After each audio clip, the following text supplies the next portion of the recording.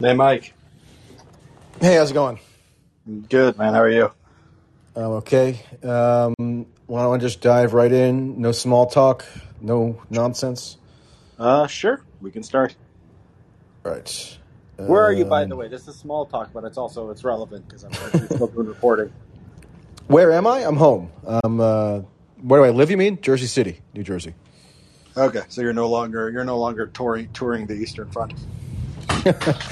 No, I was abroad in Europe for about 2 months.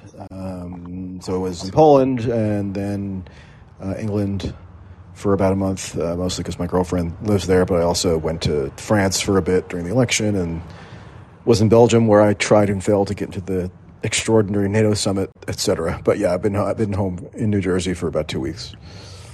They kept you out of NATO summit. Did they let journalists in, but not you? Yeah, I mean, I was basically denied admittance. I submitted my application through Unheard for credentials. And got an initial email at least acknowledging receipt of my application. And hold on a second. I put the room initially on private, I thought, just so we could have our small talk, but maybe it's public. How do you check? Why aren't the settings coming up for me on making it public? Maybe it is public. Well, it is public. No, there's people here. I know, but I think there's some kind of glitch where if you make it private, certain people can still come in or something. You know what I'm talking about, the setting where it lets you choose between private or public room? Yeah, I don't. Well, I started this room. I think we logged in like simultaneously, so I might have been the one who did it live. So maybe you didn't get a chance to. Huh. Okay. So but usually there's an option to switch back and forth between public and private. Okay, so maybe it's public, and okay, first forget it. I doubt you. I doubt you would be able to switch. You'd have to kick people out, and then they get back in. Seems like it doesn't. Oh, edit room. Have you tried that? I can't. You know what? I can't edit the room because you started it. You started. Okay. Okay, there you go. Yeah, so I have a thing. I can push a button and make it private if you want. No. It doesn't need to be private. It's fine if it's public. I just wanted to make sure that it was public. Okay, yeah. So because you technically started this room, I don't have that option as I usually do to edit the room. Okay. Anyway, yeah. In terms of my whereabouts, I'm in. Like I said, I'm in New Jersey. Had a big European tour. I mean, a lot of people were just offended by the very notion of me being in Poland for some reason, because I had no rights to go and try to observe the hub of the U.S. proxy war in the southeast of Poland, and people also get offended when I observe Ukraine flags in incongruous settings, as we discussed last time. Oh, by the way, I did actually a solo call in last night. There was the guy, maybe he'll be here. There was a guy who was saying that he lives in Gary, Indiana, and he went to just the local gas station, like a rest stop, and at the gas station, when you're checking out and swiping your credit card to pay at the little kiosk. Oh, it says $1 for Ukraine. Yeah, I had that at the grocery store here. Yeah, I posted a picture of that. Like, $1 for like hungry children. Yeah, it must be the vendors. I don't think the gas station guy sets it up himself. I think whoever's running the vendors is sending that everywhere. Well, but I mean, if you're getting if this option is now available at a certain maybe chain of gas stations, even if it's just the payment processing vendor doing it, wouldn't that have to be approved by the gas station or no? I mean, I don't know exactly. I imagine the gas station doesn't have a strong opinion about which charities get this Ukraine crap out of here. Maybe some of them do, but I don't know. I don't know if a lot of them would. And you live in LA, right? Yeah. Okay, yeah. Did people in Poland know who you? So actually, finish the NATO story. So you submitted your credential with Unheard, and then what happened? Oh, I've told this story. This was it was the extraordinary NATO summit in March. It was a day or two before Biden went to Warsaw to do that now, I guess, infamous speech where at the climax he called for regime change. But Yeah, prior to that, there was an quote-unquote extraordinary NATO summit convened in Brussels. And it was announced when I was still in Poland. And so I went through the standard process of applying through this NATO press accreditation portal for admission, and submitted a letter that Unheard gave me just to author, because you need like a letter signed by an editor on official letterhead or something. So I got it because I hadn't written for Unheard in actually a little while because I had been quasi exclusive with Substack for about a year. But prior to that, I did write for them frequently, and they agreed to just draft up a letter for me, and I sent it, and then sent my passport information and whatever. And so then I show up. And I had to go to the Belgian Ministry of Defense, which I've joked is a thing that probably doesn't need to exist. Because actually the original NATO headquarters was housed in what had been the Belgian Ministry of Defense building. But then they opened up in 2017 a gleaming brand new NATO headquarters that's, really elaborate, shiny architecture, and it's this giant campus. I mean, it's a big boondoggle in terms of this just new headquarters that was opened relatively recently. But anyway, to the press accreditation center was in this sort of more drab Belgian Ministry of Defense building, and I walked in, and because I hadn't been sure that I was going to be able to get in. Because sometimes you really just have to show up in person and kind of wrangle at events like this in order to get in. And so that's what I figured I would do. And I spoke to one of the press people, and it was, when I say press people, it was like a guy in full military fatigues. And he gave my name and said I had submitted my application and whatnot, and he gets on the phone and calls his unnamed superior, because you can't get in touch with any specific individuals when you're going about this press accreditation process. It's just this generic NATO email account that you can only have access to. But anyway, the guy on the scene said, "Oh yeah, no, we could probably get you in. Don't worry about it. I mean, this happens all the time." And so the guy gets on the phone right in front of me, reads out my name, reads out other details about my application, and then the nameless person on the phone that he's on the phone with sends back the message that I'm not to be granted admission, and they say, "Okay, you must leave the premises right away." So is there a delay? Does he know who you are when he's like, "Oh, Mike Tracy"? Is it automatic, or does he go Google something and then No, I don't think he. I don't. The guy who I was speaking to in person didn't know who I was, but I think once they gave the superior on the phone my information, then they ascertained who I was. And I can't say for sure that I was rejected on the grounds of, having a political view or something that is perceived as antagonistic. Yeah. But I wouldn't be surprised if that had something to do with it. I mean, I think the official justification was that there just simply wasn't enough room.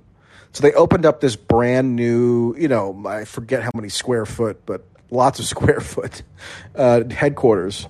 It's on this sprawling campus, but apparently they just didn't have enough physical space to accommodate one more person. So anyway, I actually also just applied to go to the next NATO summit, which is one of their annual summit in June in Madrid, when they're going to be officially considering I would think the applications of Finland and Sweden to join. So you're doing that one early. So this one they can't tell you there's no more room because you're on top of it, I presume.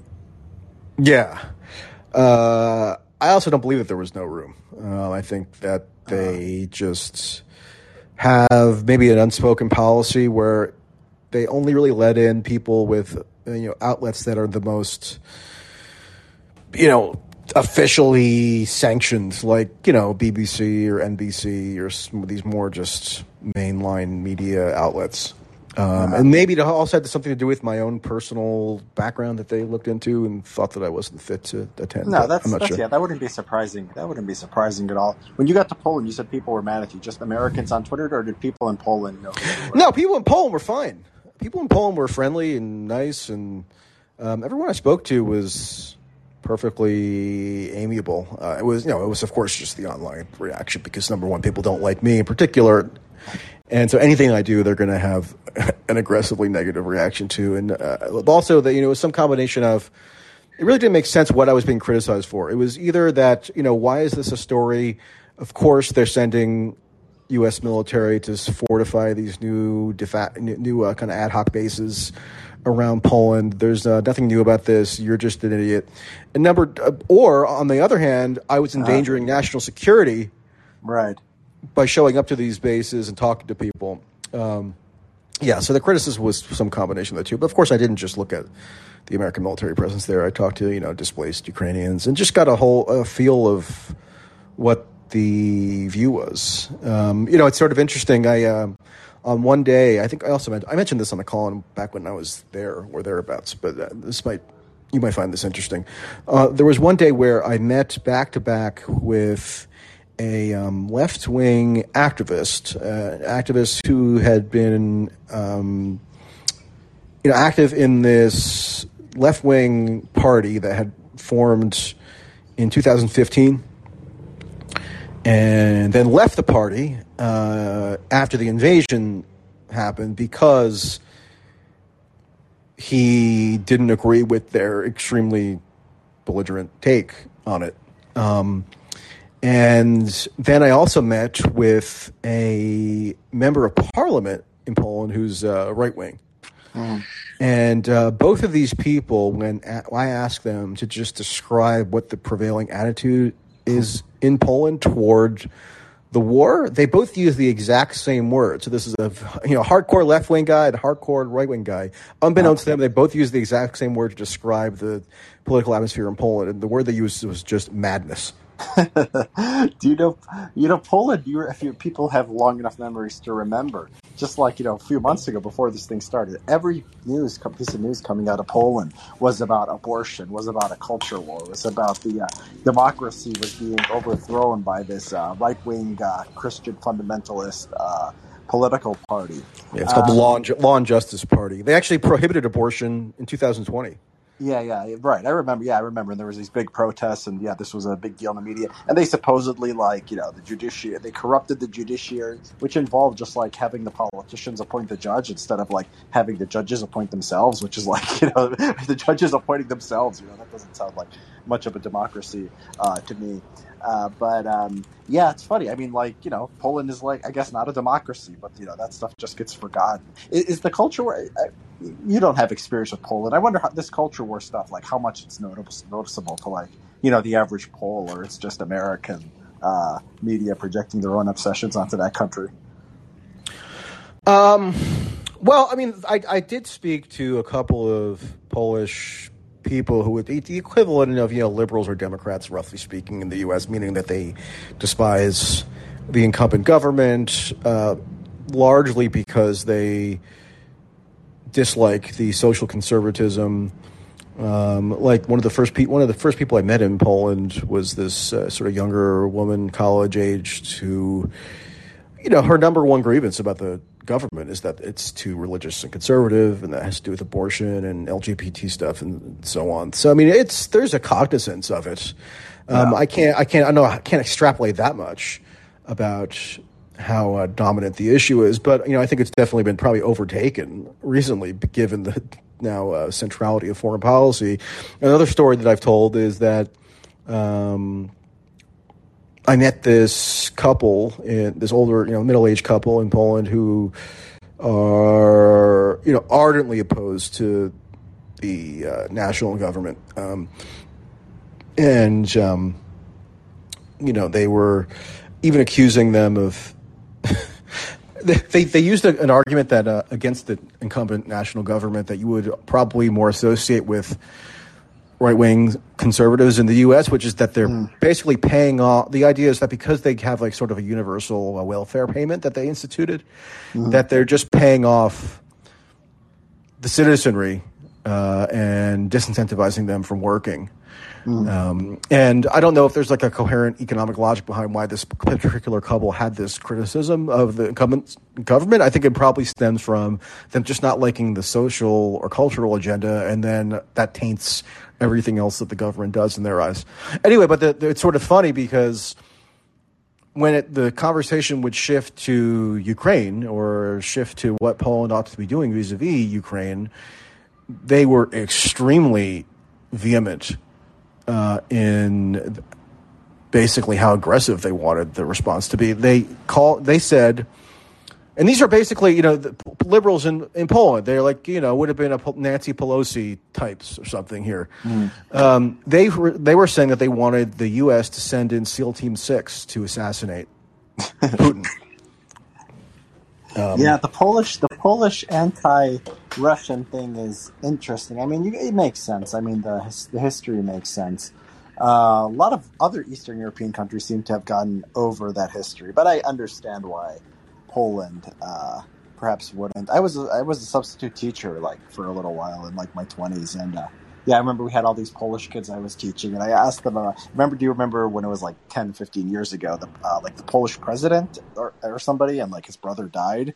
There was these bunch of people died, and I just there was a giant plane crash in 2010 where almost the president of Poland died. It was the president of Poland and half of the cabinet, the equivalent of the cabinet, and senior military officials. It was bizarre. I mean, there are still actually the brother of the president who died subsequently took over the party, and there were twin brothers, I think. So the brother who survived took over the party that his brother, the president, had ran, and even to this day promotes the theory that the plane crash that was this giant catastrophe was actually facilitated by Russia, because the plane crashed in Russia. The plane was on its way to some event in Russia, and that's where it crashed. So it's still sort of an issue that comes up. Yeah, well, that's what I was gonna say. Yeah, those kids, they were 10 years old. They were 10-year-old kids from Poland in Chicago, and they're like, "Oh yeah, it was the Russians." And I'm like, "Wait, it's the Russians?" That was the first time actually I ever heard that. There's a deep anti-Russian feelings. Who knows? Maybe. Have you ever looked into it? Have you ever looked if there's any actual evidence? I've looked into it, in a cursory way. It's sort of hard to dig into the nitty gritty of it because I can't, read Polish, and I wouldn't be able to go all the way into the wormhole. Or down the rabbit hole, rather. I guess it's a wormhole and a rabbit hole combined. But yeah, I mean, there's I just know that the theory is out there. I think the brother who continues to espouse the theory. Hold on, I'm just going to look it up real quick because it is pretty interesting. The brother who continues to espouse the theory, he's. I'm trying to figure out what my on the fly Wikipedia skills aren't the great. The well, I got it. The MAK report found that the immediate cause of the accident was the failure of the crew to make a timely decision to proceed to an alternative airport, despite being warned multiple times because of the poor weather conditions at Smolensk. Okay, so it sounds like there's just bad weather, and it seems like they were warned. I don't know how Russia would crash if it blows up in the sky. Okay, right. If it crashes in bad weather, I don't know. So it's interesting because the brother, his name is the brother who survived, Jaroslaw Kaczynski. He's still the head of the Law and Justice Party, which is the governing party. Yeah. So he's got to believe, because it's a Polish report too, and the Polish report also says it's an accident. So this guy's got to believe that the Polish government is in on it, along with the Russians. Yeah.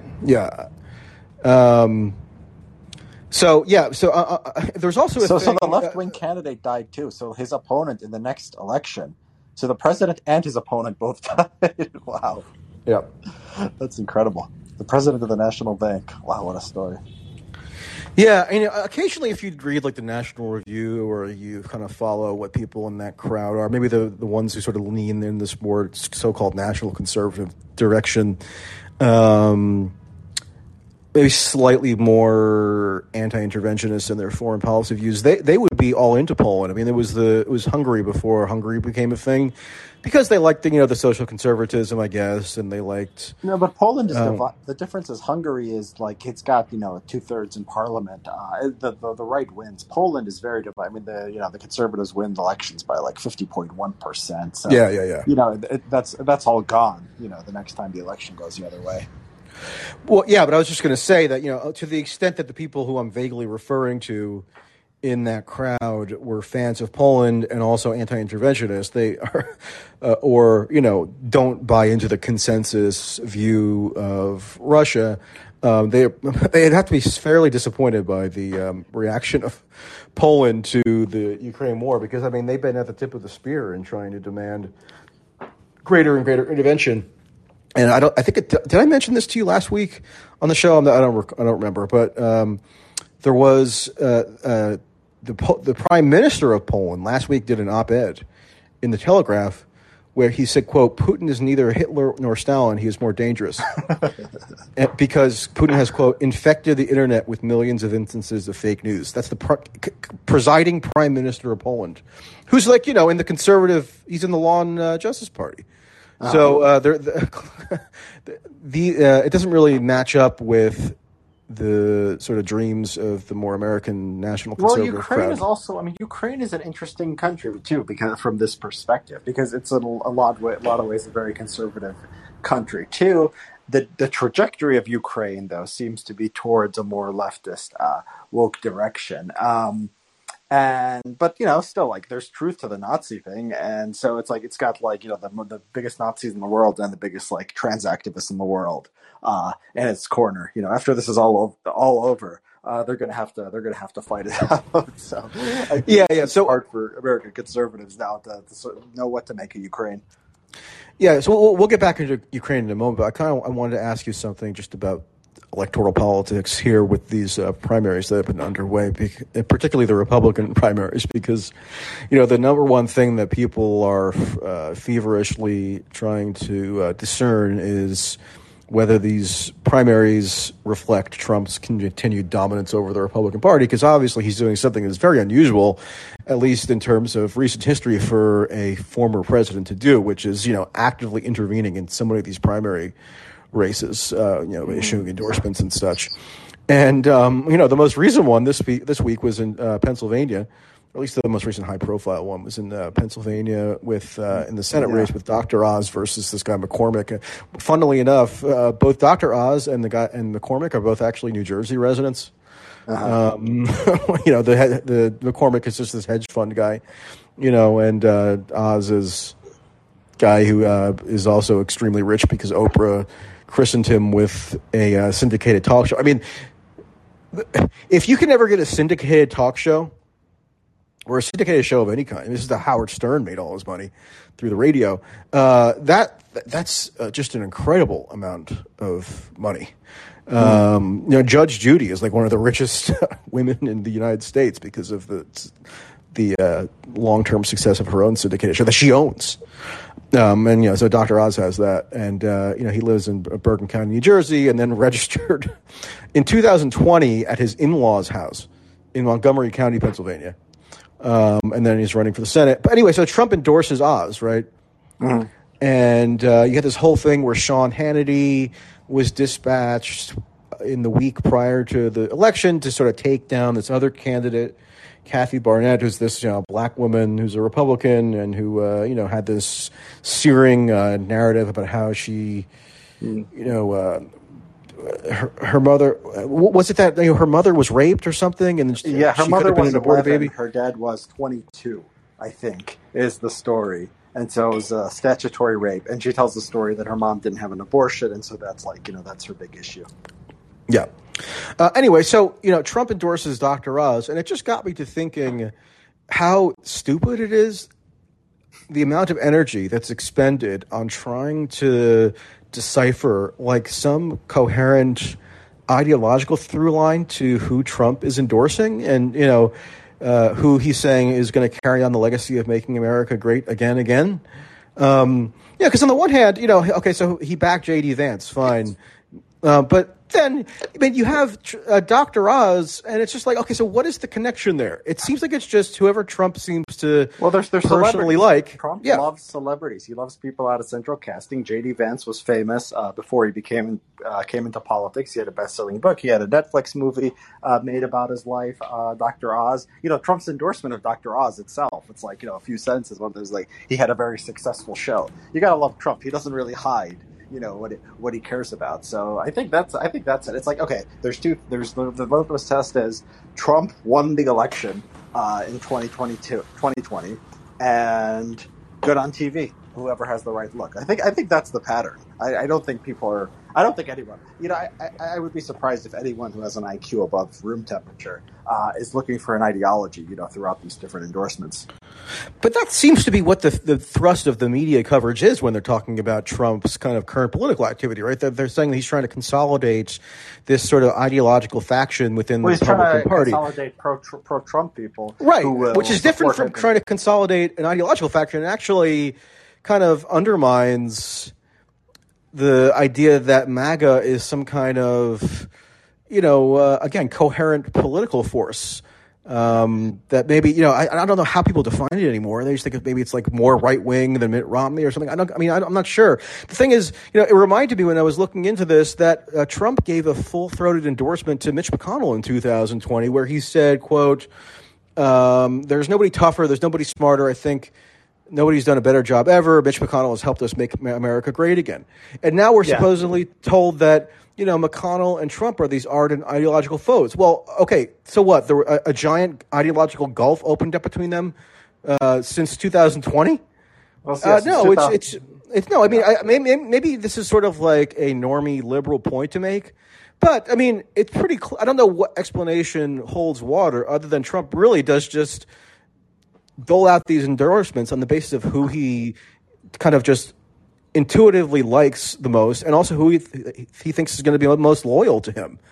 Well, how is he different from any other? I mean, every other politician, their endorsements are a combination of ideology plus loyalty plus who can help them, right? I mean, I don't think that's unusual for how people go about endorsing people. With him, the ideology is turned down, a bit, and then the personal loyalty stuff is turned up. But I don't think anyone's surprised. Look, I don't think anyone is expecting from Trump the man. Like, people will debate whether MAGA is a consistent movement, but like Trump the man. So Kathy Barnett is interesting because she went on like Steve Bannon, and she would say stuff like, Trump came to us because of our values. We didn't move towards him, which I think is wrong. I think Trump is actually the force here. But there were like Bannonites and other people. This Tea Party woman, Amy Kramer. I don't know if that. So there was people who were like trying to be more MAGA than MAGA, and more MAGA than Trump, who liked Kathy Barnett. So there is something there. I mean, the Dr. Oz thing actually was there. There was a lot of backlash to that. I mean, because he like had show. I guess I don't know what his sins were, but he was basically a liberal when he was on TV. I guess he had like trans children on, right, and then like supported their transition. And this was the big thing. I think they were going crazy. I'm sure he wouldn't support that today. Plus, he's Muslim, which is like funny that Trump is like so some people in like MAGA he served in the Turkish military. yeah, it's funny that Trump is the tolerant one. Trump was pretty much a social liberal as well, not long before he sought office. So, I mean, I don't think that could really be a disqualifier anymore. Yeah, I know. It's a lot of these people are factions.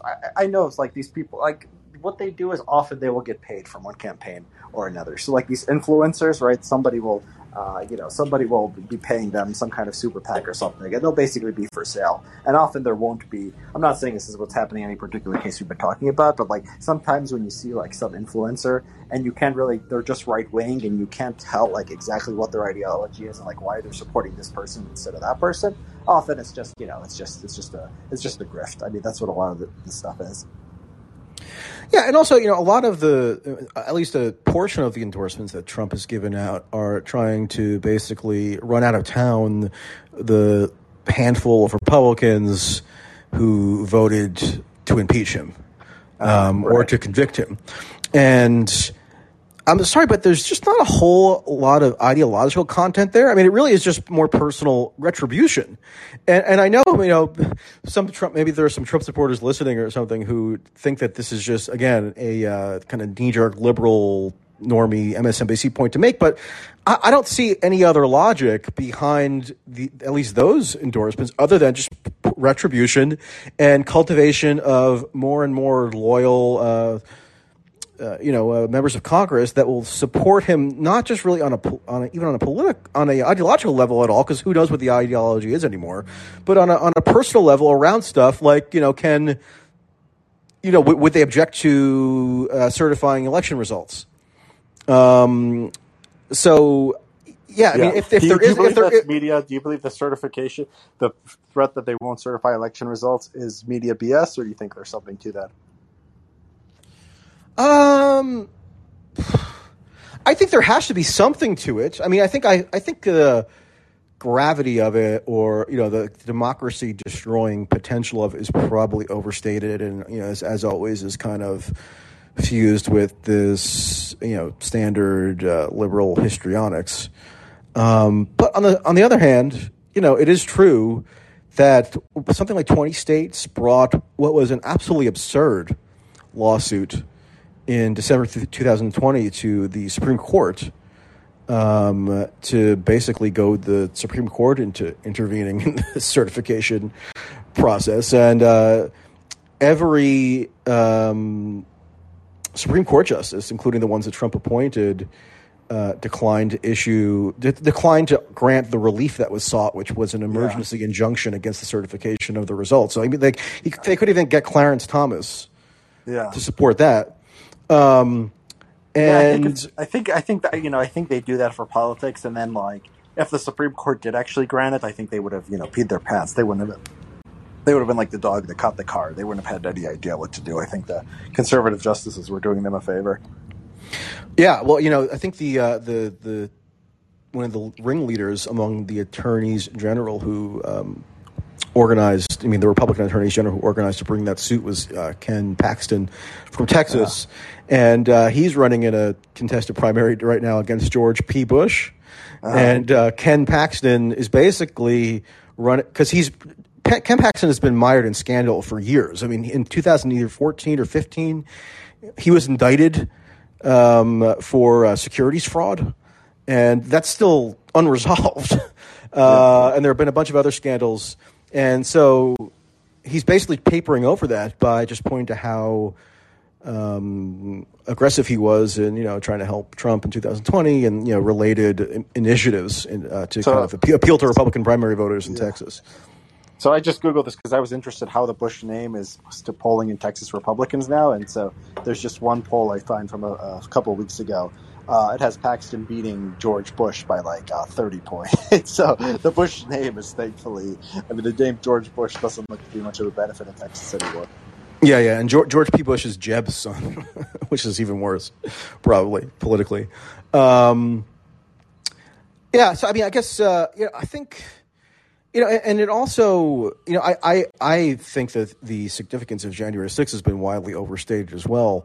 But I think clearly there is a huge faction of the Republican Party who's been radicalized around what they regard to be, seismic election fraud issues.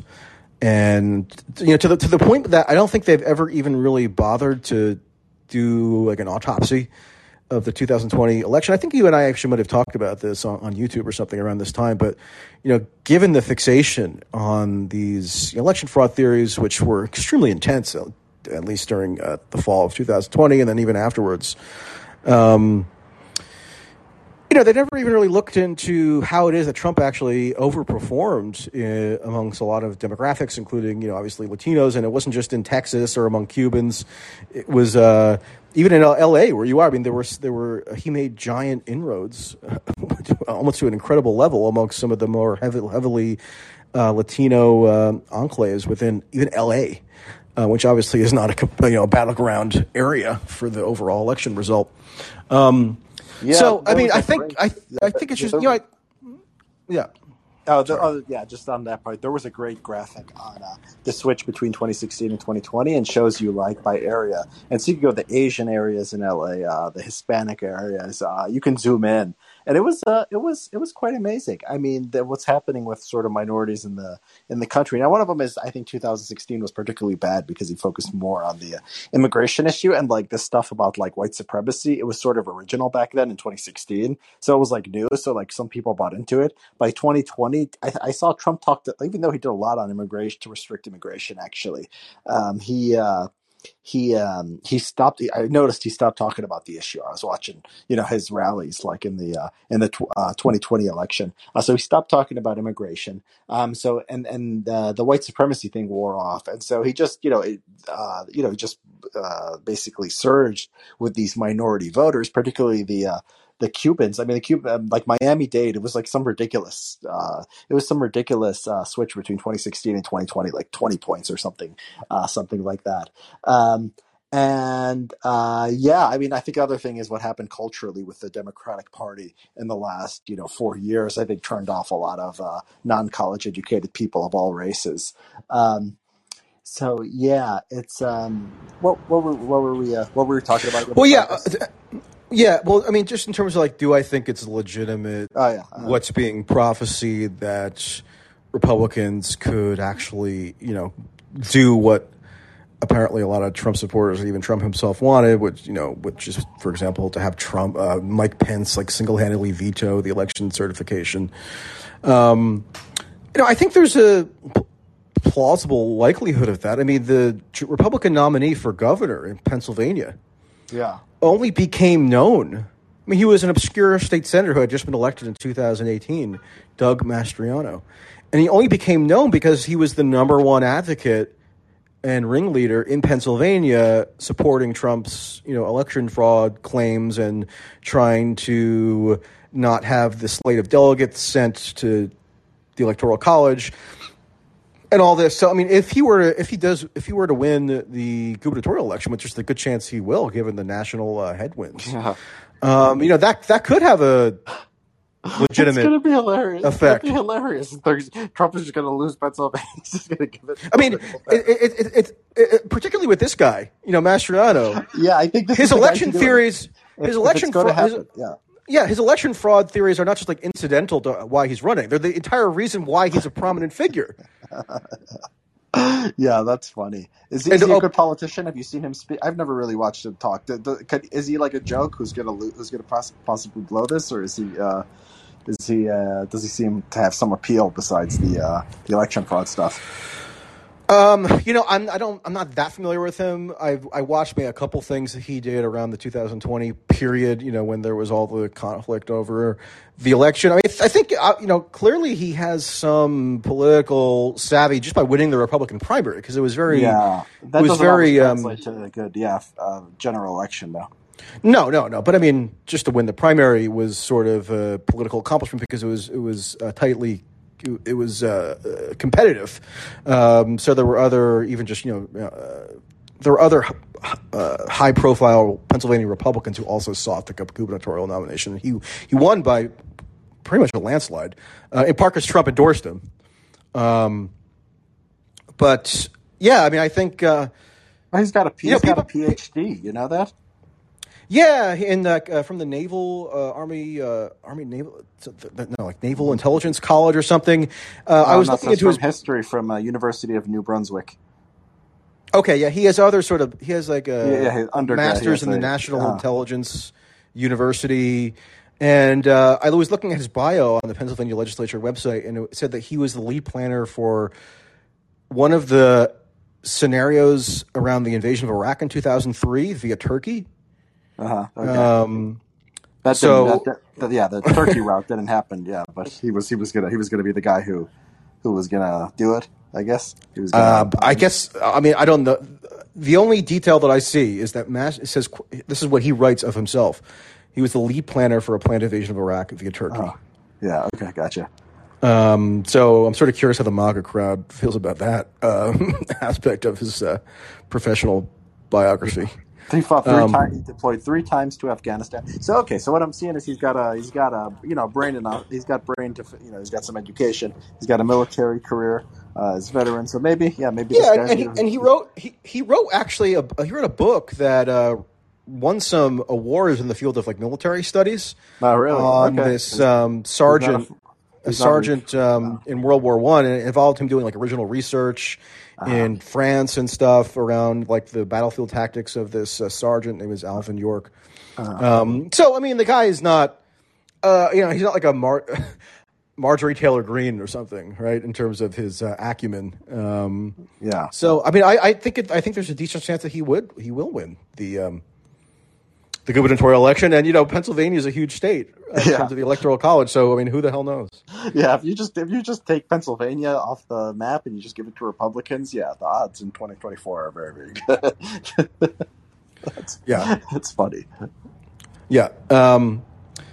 So anyway, so today, Richard, as I'm sure you are aware, the Senate passed the $40 billion in Ukraine funding, and it's sort of similar to what happened with the House last week, where you had a handful of senators who are Republicans voted against it. It was 11 in total.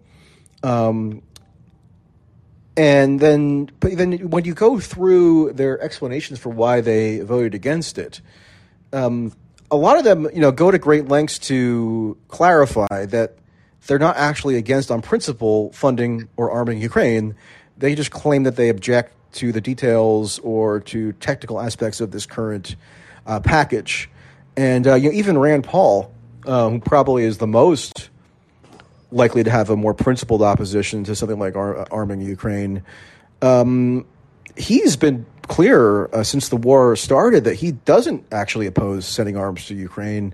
It's just a matter of how it's paid for him. So, I mean, when again, I think if you're a libertarian, I think you're fine with people just buying weapons from you, right? I think he's consistent. Well, no, not really, because Rand Paul has led initiatives to oppose the authorization of arms sales to other countries like Saudi Arabia, Egypt, and Egypt. I don't know about Saudi, but Egypt, they buy it with American money. Egypt, I think, I'm pretty sure it's American aid that goes back. So I think you have to check in each one of these cases. I mean, but I'm sure that in the Saudi case, I'm sure the Saudis would pay for it. But it's not like Rand Paul has a principle, has like some libertarian belief where it's fine if any country wants to buy U.S. weapons. No, he's actually utilized the oversight authorities afforded to him to prevent certain countries from being able to purchase arms. I mean, that the Saudi initiative didn't go through; it was blocked in the Senate. But interesting. Okay, so he's pursued that. Yeah. So Rand Paul, because of the war with Yemen, he says, I want to send a message to Saudi. So he's anti-war. Okay, so he doesn't want reprehensible humanitarian crisis. So he's an anti-war guy. That also goes with his libertarianism. You're right. And so, but in the look, I think the comments. So I've seen like 3 or 4 of them, and they're basically I've seen Mike Braun, I've seen Josh Hawley, and I've seen Rand Paul. And each one of those cases, they were basically saying, we love Ukraine. Ukraine are good people, but we care about America. So it wasn't a procedural thing. It wasn't like more debate and then we'll send Ukraine money. I mean, at least those 3, they were saying basically we shouldn't be sending any aid to Ukraine. And so that's. Hold on though, Mike Braun. I have a statement from Mike Braun right in front of me. He says, "I support helping Ukraine expel the Russian invasion. But as inflation, gas prices, and shortages swallow up Americans here at home, I can't support $40 billion of new spending unless it's offset with cuts or taken from already authorized funds." Okay. Well, so he's saying that he would support it if it was paid for in the way that he finds. Right? Yeah. If it was revenue neutral. So I mean, okay. I mean, we're quibbling of it. That's like it's like he's a libertarian, right? So he gets something. Braun is, a bit of a libertarian too. So he gets something if you cut spending. So it's like if you give me something I like, right? You cut whatever, Medicare or something, $40 billion, or the military, right? It's revenue neutral. I'll give you. I mean, few people are gonna. You're right. Then nobody is standing up and saying this whole thing is insane. We shouldn't be doing this. You're right. Well, there were a couple in the House. A couple of people in the House did. So like Paul Gosar. Right. Okay. Yeah. He actually stated a principled opposition to sending arms from Ukraine because he said that it was counterproductive in achieving some kind of negotiated settlement. So there are people who actually express their opposition on a principled ground. And I'm saying that at least among the explanations that I've seen from the Republican senators, they're not doing that. And it kind of gives them an out because they can say, oh, look, of course we support Ukraine, but we don't like how Biden is doing it. So, here's Cynthia Loomis, senator from Wyoming. Quote, who voted against it today. Quote, I am fully in support of Ukraine and its efforts to push back on Russian aggression. I am, however, concerned about this particular request. President Biden requested $33 billion, yet we are voting on $40 billion package. It is important to give Ukraine the support they need, but we also need to be pragmatic about the amount of money we're spending. So, in theory, that means that if it were $20 billion instead of $40 billion, she might have supported it. So, I guess that's why I just caution against over-interpreting these votes as indicative of this burgeoning anti-war sentiment in the Republican Party, because it really isn't. Well, either way, it's only 11 votes, right? So we can't get too ahead of ourselves, no matter what, right? Even if they were all principled anti-interventionists, so it's 11 out of 50 senators or so. So it's like 80% of the Republican senators are still voting for this thing. Yeah, my view is you take what you can get. Like it's people are going to have different levels of courage, right? Like during the Iraq War. I bet a lot of people who opposed the Iraq War, they had a bit of courage to do that. And they never said, this whole thing is BS. They would say, work with our allies. That's what politicians do. They try to take work with our allies to, bring Saddam Hussein to justice, or work with our allies to contain Saddam Hussein but, I'm happy for anyone who opposed the Iraq War in 2003, even if they didn't make, the strongest, most principled statement possible. I think, that's what it's going to, you're never going to get I think Republicans are, it's going to be hard to just given their ideology and how they talk and how they think, it's going to be hard to ever get them to be humanitarians. What's happening with the squad and the things you're tweeting about Bernie Sanders and AOC. This is fascinating, right? Because you think these people would be humanitarians. They would be anti-war on principle. If Republicans are going to be anti-war, it's going to be some kind of stupid budget thing. It's going to be, we don't like deficits. We don't want to spend money. We've got deficits, all that, balanced budget, all that stuff.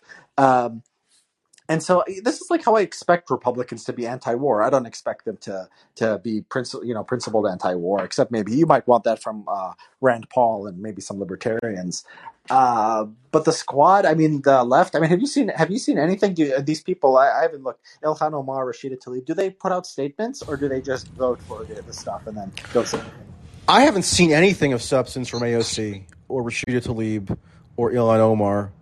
Ro Khanna, who's not quite in the squad, but is considered one of the progressive flagship members of the House, and who actually in the past, as recently as 2018 and 2019, was the lead advocate in the House for example, prohibiting the provision of arms to the Azov battalion on the ground that, according to Ro Khanna, that they were neo-Nazi. And he went further than that. He actually organized a letter in the House in 2018 that was signed by 52 members, where they were complaining that not only is Azov battalion neo-Nazi. Yeah, I remember this, yeah. Yeah, but that it was just one component of this overall troubling trend, as they saw it in Ukraine, whereby there was this surge in a government-sponsored Nazi glorification. That's the way that it was phrased in the letter. And Khanna was also very much against just lethal aid in general being sent to Ukraine because he thought that it would increase the likelihood of drawing the U.S. into a war. And he reiterated that just this past February before the invasion. And now he's voting for the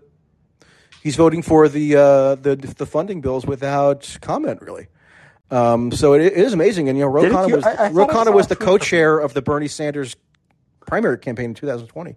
I thought I saw a tweet or some statement from him in which he explained how everything changed in Ukraine. Yeah, he did. He did come out with that. Yeah, so he's one of the few, and I guess credit to him. He actually is reasonably transparent in explaining his votes. But in terms of AOC and Omar and these people, they've really said, I mean, maybe I've missed it and somebody can correct me, but they really said almost nothing that at least just explains their thinking. And so like, the question that occurs to me is, to what extent, at least for somebody like AOC, who clearly hasn't, what is she, 31? She hasn't spent her life developing, passionate convictions about Ukraine. Is this policy choice that she's making now a function of like the whip operation in the House, like the Pelosi and Clyburn are doing, or is she actually like a true believer? I'd be curious to sort of parse that out if she could ever get around to like speaking about what her thinking is. So I found a headline here. Ilhan Omar is fighting a lonely battle against the muscle memory driving Democrats' response to Russia's war in Ukraine. So this is from the end of March. It's like Omar's criticized sanctions. She's let's see what else is here. She says progressives are failing to stand for their convictions. This violates progressive values. So how is she? So okay, so you would think she would vote against sanctions, but no, she has not, right? Or well, she criticized. She has voted against, I think, one sanctions bill on the basis. I mean, there have been so many that you sort of lose track. And she expressed in March kind of tentative wariness about sending arms to Ukraine, but then she quickly clarified that it wasn't. Yeah. That she was against it on principle again, which that she thought that maybe it was too much or something. But she got totally pilloried for that. So the squad and ever since she's been on the board. She's been on board.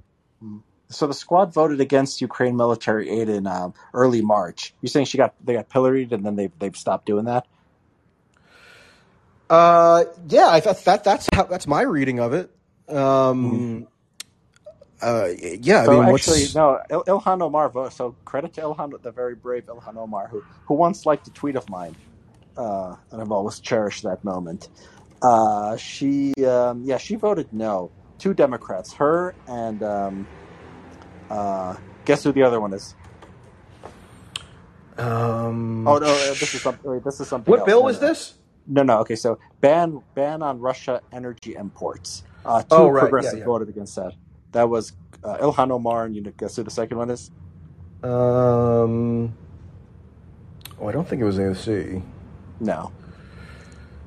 A second Democrat. I mean, was it somebody in the squad? Tlaib? I think this one is considered part of the squad. Yeah. Cori Bush. Yeah. And then the seizing oligarchs. The squad voted against that too. Seizing oligarch stuff. I'm surprised they want to seize oligarch property. That seems like sort of their thing. And then I don't know about the 40 billion, but there does seem to be. They're not speaking up. As loud as Barbara Lee, by the way, is in favor of this of the Ukraine, very strongly in favor of this Ukraine aid. She was the only one who was voting against the Afghanistan war back in 2001. And is still lionized for that, and she's 100% on board with the consensus. Now she actually went to Ukraine, or she actually went to Poland on this delegation with Pelosi a few weeks ago. So it's I think actually maybe. Yeah, here's Glenn's Substack. He says unanimous. The 40 billion was unanimous. Yeah, 40 billion was unanimous. Okay, so that's the one. So up until that, it seems like the squad was at least ambiguous. At least sort of ambivalent about this stuff. The 40 billion thing is a little strange. Yeah, I think they must see no point. Right, I think they must see it's just like this is a train, and it's we're going to get the establishment to hate us, and what's even the point? Well, yeah, I mean they would definitely get excoriated if they were to, for example, vote against the 40 billion. The Democrats and Chuck Schumer reiterated this today when he gave his floor speech before the Senate voted. The Democrats clearly want to make an issue out of how there is this small, the minority of the Republican Party who they are saying are soft on Putin and are, following the example of Trump and, excusing Putin or whatever. And so for a Democrat to vote against it would complicate that political narrative that at least some of the more senior level Democrats want to promote. I don't know. I mean, I wish, AOC would just simply provide an explanation, and she hasn't really. I actually think the Bernie Sanders angle is also interesting because after the 2016 campaign, that Bernie versus Hillary, it was clear that almost immediately he began preparing for a second run in 2020, which obviously he ultimately did launch. And it was clear that one of the political tacks that he calculated that he had to make was to ingratiate himself more with the kind of, this is sort of a buzzword, but the establishment of the Democratic Party. So he would coordinate on different initiatives with Chuck Schumer. He did this thing that was labeled a DNC Unity Tour in 2017, where he traveled around the country with then chairman of the DNC, Tom Perez. He, was basically just trying to make himself out to be not a threat to the Democratic Party in a way that could, potentially hinder him in a forthcoming primary. And a part of that strategy was also seemed to involve him, at least sometimes tepidly, sometimes a little bit more forcefully getting behind different aspects of the whole Russiagate drama. So, I pulled up tweets today from 2017 of him saying, what does Putin have on Trump? And, during the 2020 primaries, he would even do ridiculous things where, before the Iowa caucus, he did a whole live stream where he was talking about this latest, like Rachel Maddow type of development of Lev Parnas providing information related to the impeachment of Trump on Ukraine stuff that first time around. And it just came across as totally ridiculous coming from him because it didn't seem like it was an animating issue for him. But clearly, I mean, I think he actually... he's never been anywhere near as quote-unquote left-wing on foreign policy as some might assume, especially if you compare him to somebody like Jeremy Corbyn, who is basically whose predilections on something like the Ukraine are non-existent within the U.S. context. Like Corbyn actually has been vocally against the provision of arms to Ukraine and is, kind of just more of the kind of classic position that you'd think that somebody in his position would have, whereas Bernie truly hasn't. And I've been referencing this tweet from Bernie's top foreign policy advisor, Matt Duss, in March, where he was basically chastising the left, quote unquote, for not recognizing that Biden's policy on Ukraine was what Duss called, quote, the responsible progressive position. So, if that's the responsible, if Biden's policy has been the responsible progressive position, I'd hate to see what, the moderate position is, because it's been pretty aggressive in a whole host of ways that we don't have to really relitigate. But I think it really is striking that Bernie Sanders, who supposedly led this renaissance of left-wing activism and, mainstream socialism and had this kind of 5-year continuous presidential campaign where he's energizing the youth and so on and so forth, where he's just basically now just another prong of the pro-war consensus. And what does that tell you about the state of the so-called American left? That it cares about identity issues and then second economic issues and doesn't care about American foreign policy. I mean, that's what it tells you. It's been it's basically been co-opted by. I wonder how much this woke stuff in the military, how much of that actually matters, and how much is just the power structures within the Democratic Party. Anyway, if you're ambitious, I mean, it's really hard because you're going. It's a two-party system, and you're going against your own party unless you take it over from the top.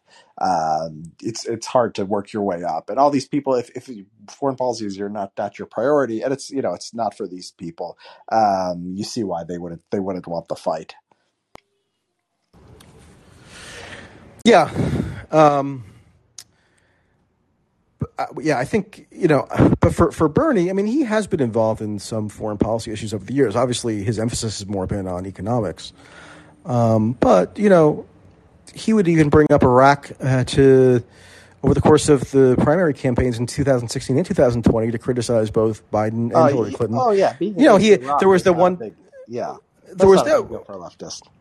No, but in 2016, like one of probably the best moments or the most notable moments that stick out of my memory from that campaign was when Bernie Sanders brought up Henry Kissinger in the middle of debate and denounced Hillary Clinton for saying how much she cherished the counsel that Henry Kissinger was providing her. And that was sort of a big deal because Henry Kissinger had never really been challenged in that way on a national stage by a prominent politician.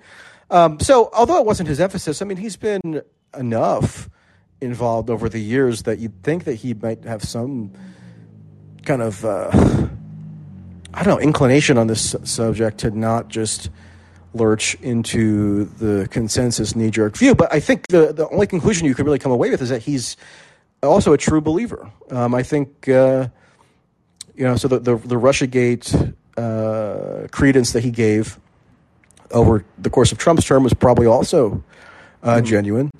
And, that's just who he is. You think Sanders is a true believer in American foreign policy? It's hard to square. I mean, it's hard to square with his sort of. Was he not? I mean, I assume not not during the Cold War, right? I think he honeymooned in the Soviet Union. Yeah, less so. I mean, definitely less so at that point. But he, for example, in the 90s, he voted for the Iraq Liberation Act, which was the precursor to, which was basically a codification of the desire of the U.S. to impose regime change in Iraq. He voted against the war. But, over the years, he's supported, he supported the bombing of Kosovo. He has supported drone strikes and stuff over the years. So, I mean, maybe it's oversimplified to say he's just a supporter of U.S. foreign policy. I just think that, at least in terms of this vote today, it's a reflection of his genuine values as to what the U.S. should be doing. The Iraq Liberation Act was unanimous consent. I mean, that's amazing. That's amazing. The entire Senate and almost every member of the House, except 30 or 40 of them, just said we're going to overthrow this. Our policy is to overthrow this country. That meant at the time, Shalabi of the Iraq National Congress. I mean, it's amazing how crazy we were even before 9/11. Yeah. So unlike Jeremy Corbyn, who has emphasized foreign policy to a large extent, which in part is why he ended up getting expelled from the Labour Party once he lost the general election in 2019, and who has kind of stood firm in maintaining his foreign policy convictions even now, even though he's no longer allowed in the parliamentary Labour Party. Bernie is just sort of a more get along guy on this subject, and there you go. There you have it. I don't know what more evidence can really be proffered on that. No, I agree with you. Bernie is not a pacifist. He is in the American context, just because like everyone else is so pro-war. But you're right. No, in the global leftist context, definitely not. Yep. Okay, so like last little sub bit here, and then we'll take calls. But in terms of Mariupol, which is the title of this room, it was sort of funny because since the war began, so much of the U.S. media coverage has basically been just quoting what Ukraine government officials say is happening and making that into a news story. So, defense minister says X, Y, Z, and then that somehow becomes just like the latest NBC News update or something. And when it was announced that basically these Azov fighters in the steel plant in Mariupol were going to be surrendering, the media immediately just began to parrot the terminology that was being used by the Ukraine military and by Zelensky's office and such, and called it this evacuation, and said it was an end of the combat mission. So you almost got to say, like, if you weren't familiar with what was going on, you would almost think that it was a triumphant thing for Ukraine. Yeah. Or that they were, declaring victory or whatever. Meanwhile, and it was also just kind of mindlessly repeated that there was going to be a prisoner swap. And Russia, as far as I could tell, never actually, at least publicly, agreed to there being any kind of prisoner swap. There has been none, as far as I can tell, yet. So basically, what happened is that the siege ended. They were given orders to surrender and surrendered, and the media just sprung into action, putting the best possible spin on it. And it took a couple days before even the word surrender was used. I mean, I was sort of surprised yesterday that in a New York Times article, they actually did use the term mass surrender. And it kind of gets back to a paradox that I think we touched on before, which is that, on the one hand, you have all this triumphalism about the successes of Ukraine that kind of dominates the popular narrative in the U.S. about the status of the war. And on the other hand, you have, what seems like a pretty significant event, which is that, Russia takes control, officially of this strategically important port city. And apparently that has no impact at all on how the status of the war is perceived to be going. So, I mean, I just don't know how anybody squares that. Yeah, I mean, it is, the headlines were like, Ukraine ends.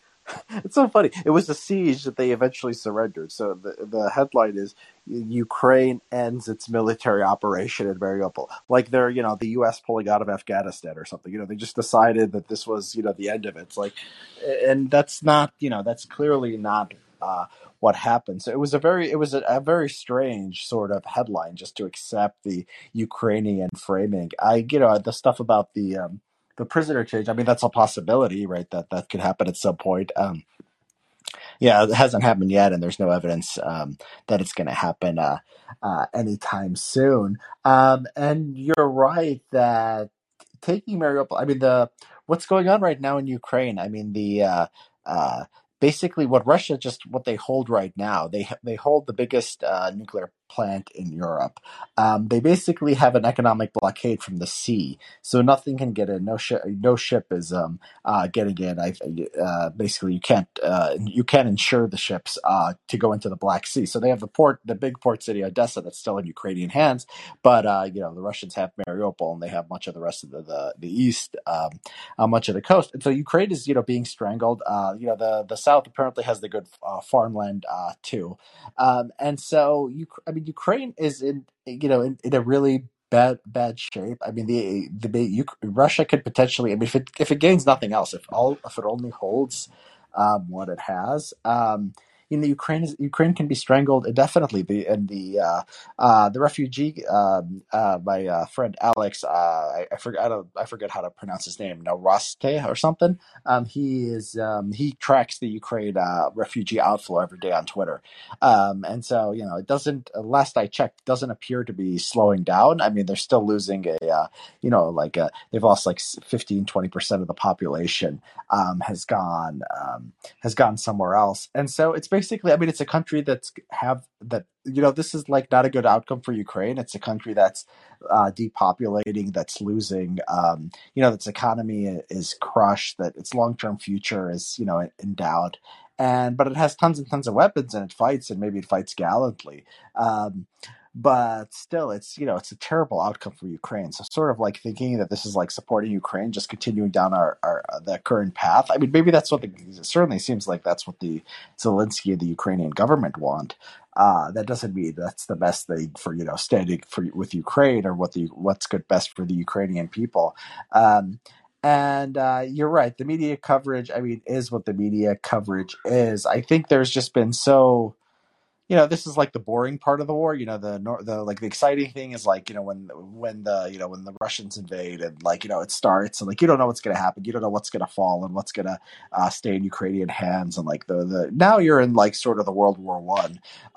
It's probably not going to last that long, but sort of the war of attrition phase, and we're losing interest in it, and our leaders aren't losing interest. I think the masses are losing interest, but I think the leaders are continuing to. Although eventually this stuff is going to add up to real money. I mean, the Ukrainians are going through the aid really, really fast. They're always saying that if they don't get more, they will just not be able to fight anymore. And so these are massive amounts. I mean, 40 billion in a few months. I mean, 40 billion, but plus what we well, it's almost 60 billion if you take into account the whole calendar year. Yeah, this is just the biggest tranche that's been passed. So far. Calendar year. I mean, things only been going on for 3 months now. So that would be like a quarter. If you extrapolate to the end of the year and keeps giving money like this, it's going to be like a third of the defense budget, right? Are we going to indefinitely? Ukraine's going to have to do a breakthrough. It's going to have to settle this thing, or we're going to increase our defense spending by a third. For this year, next year, and definitely into the future. It's good. That stuff adds up. I mean, I don't think we can do that forever. And the thing is, like, when you have funding packages like this allocated, isn't now the incentive for the U.S. to ensure that it receives like a return on the investment? So, like, are they going to at some point be willing to acknowledge just like sunk costs after having spent all this money? It seems like, in other words, the more and more money that's allocated, the more and more kind of unmovable the U.S. resolve is going to be to ensure that its goals are achieved, which I guess the goal is now, outright defeat of Russia, whatever that means exactly. And as Lloyd Austin said when he was on that secret mission to Kiev, weaken Russia. And potentially even do some kind of regime change thing. So I guess, one thing I've always tried to point out from the outset is that the longer this goes on and the more that's spent and the more that's invested, the more irreversible the kind of momentum is going to be toward like an ultimate conclusion that could also potentially result in more direct military confrontation. Like a lot of the explanation that a lot of politicians have given for why they voted for this bill, including some Republicans, is that, they're saying, Ted Cruz said this. Ted Cruz said that it was actually, quote, fiscally conservative to support this funding package because if Ukraine is not victorious right now, then the U.S. taxpayer is going to be on the hook for much more money later on because Russia is not going to stop invading. And, actually another thing that I wanted to ask you about in terms of like the Republican view on this stuff is something that I'm sure you've noticed, which is that, obviously somebody like a Ted Cruz is aware that there's a faction of the Republican voter base and also of like the pundit class who is at least like preliminarily skeptical of whether the U.S. ought to be involved in Ukraine to this degree. So if you watch Ted Cruz's speech, which was actually from yesterday, but it was about it was him announcing that he was going to support the bill and giving his reasoning. And it was like structured as a rebuttal of some of these right-wing complaints.